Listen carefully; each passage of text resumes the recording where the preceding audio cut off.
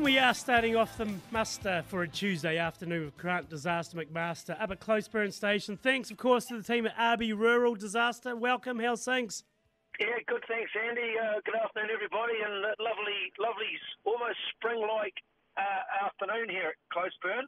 But 3 mils of rain last night. It's been cold up until then with quite severe frost. So, but no, today it's sitting at about 8 degrees. The sun's shining, and I've been over at the Hills block shifting the hoggets and the Mawata brakes, and managed to get the hat and the jersey off. So had to bring the loading out ramp home from there, and I've just been coming to Queenstown with the I'm not quite home yet, but with the ramp on and with all the cones on the road. How did we survive before they invented the road cone? Because I tell you what, it's quite mesmerising when you're driving through those things, and I actually think I might have clipped the odd one with the race. So and almost got a pedestrian that I see was going to shoot him behind the truck, but then he saw there was the road out ramp there, so that was an area that was a bit of a close call, but off the road now and feeling a bit safer. Silly bugger shouldn't have been jaywalking. Well, he wasn't actually. He was, I don't know, well, he wasn't at a pedestrian crossing, and most of those are before roundabouts, which is a great thing for the flow of the traffic, not. But, yeah, it's a bit of an obstacle course, really. It was a bit like snakes and ladders. It must be a real novelty, though, for tourists to see a double cab ute carting a loading ramp through the middle of Queenstown. Yeah, well, they wouldn't have a clue what it was, probably. Probably not. Hey, before we go any further as well, an anonymous text been received. Richard Smith, Batman, his league cricket stats. Runs scored 164. Runs conceded 166. He is of no value to this team. This information is, of course, anonymous. Well, who needs enemies when you got friends like that? And is it somebody that plays with Smith? I think the name might rhyme. I think his name may rhyme with Wobbles. Oh, one Eugene O'Neill. Quite possibly. Quite possibly. So Gobble will understand. We couldn't let that fly, letting that go anonymous. I mean, well, no, we haven't got on to Gobble's prowess on the rugby field. I mean, he did for rugby what David Longy did for hang gliding, really. So we'll leave it at that. We've got to stick up for Smithy here. I mean, he's the main sponsor of this fine bit of radio. Yeah, we can't actually argue with that. We've got to stick up for Smithy here. So Gobble, there you go, named and shamed. Yeah, well, that's typical ex-Pioneer player Gobble, you see. No surprises there. No, Pioneer's all right. I'll give you that tip for free. Hey, mate, how's everything looking on the ranch anyway?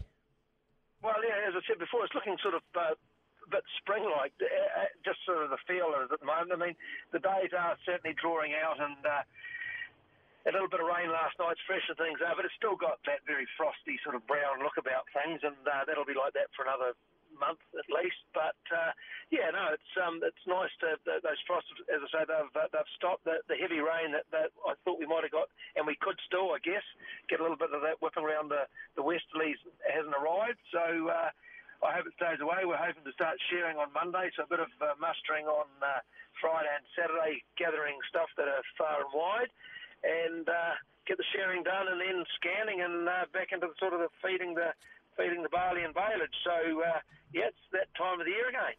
The cycle comes around rather quickly, doesn't it? Yeah, it does. But you're looking in the basin. It's across the lake to Walter Peak and Mount Nicholas, where it gets, it lies a bit better. There's you can see a bit of a slight tinge of green on the what paddocks have over there. Bit of snow went the last few days, so it's not quite as much as there has been, but still quite cool at times. Hey, Disaster, the Southern Charity Dog Trial took place a couple of weeks ago. We touched on it last week, but great news, you got the results for us. Yeah, I was speaking to Michael Alec Gilroy Joyce last night. He rang up and gave them to me. So, yeah, we'll just run through those. There was 166 competitors, and the winner was one Robin Warleg and Mackenzie and Dice. He was first, and club member of his, Jan Tyrah and Jock was second. Gavin Ashworth and Lee was third. Alec Gilroy himself, Mike Joyce and Pip was fourth. Fifth, we had Warren McLeod and Neve. Sixth was Stephen Crybaby Ballew and Jack. Seventh was Lindsay Giddis and Prince. And eighth was the old campaigner himself, Des McGregor and Chance. In the novice, it was a father-son combination because it was one Mark McKenzie in test, son of Legan and Tania. He won that, and Jen Taura with Jock won the maiden. So congratulations all those people, and good results all around. I see as obviously Crybaby's back at a trial now that he doesn't have to stay overnight because his homesickness still plagues him from years ago. That when he went to Camp Columbia as a cub, and his father had to come and get him, and he only lived in Gore and the Camp Columbia at Puckerell. So good to see Stephen out and enjoying himself. Who are you talking about there? Stephen Crybaby Value. There we go. Now, it was, looked like I say last week, I went out there. They've raised some great money over the years as well, doing that Southern Indoor Charity Dog Trial. So, like Mike Joyce and everybody involved with that, well done. It's gone swimmingly by the sounds of it. Yeah, it has, and they've got a real strong sponsorship man in Graham McEwen, and Graham's a proud dog trialist from way back, and so he does the sponsorship along with others, but well done, Graham. Apparently, you do a really good job. So, which I fully would expect you to do. Hey, Disaster! Just finally, South and Otago Derby on Sunday afternoon. Stags haven't looked too bad so far. You give us a good chance of knocking over the old enemy. Yeah, I do, and I've been really impressed with the Stags so far this season, and I like the MPC. There's still people there that we can relate to that are southern people or people that have been around for a while. And it's just a good competition, and good to see those guys, a lot of young guys coming out, or guys that have been in the Stag setup for a while coming through. And they've certainly been a bit unlucky the first two games. And, it'll be a good derby like the old days. I mean, the Otago Southern Games are one of the longest-running provincial battles going. And, you've heard the stories of trains leaving Invercargill and vice versa, coming from Dunedin down to Southland to see those great games, and there were some good shield challenges in those years. So it's good to see that rivalry still there, and nothing like an Otago Southland game.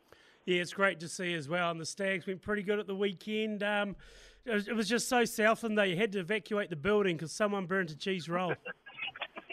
I know, that's the old Southland sushi. You can't beat it, and it wouldn't happen most other places, but, that's what makes us the people we are. We still eat cheese rolls, and we can laugh at that, and our rugby team's going pretty good.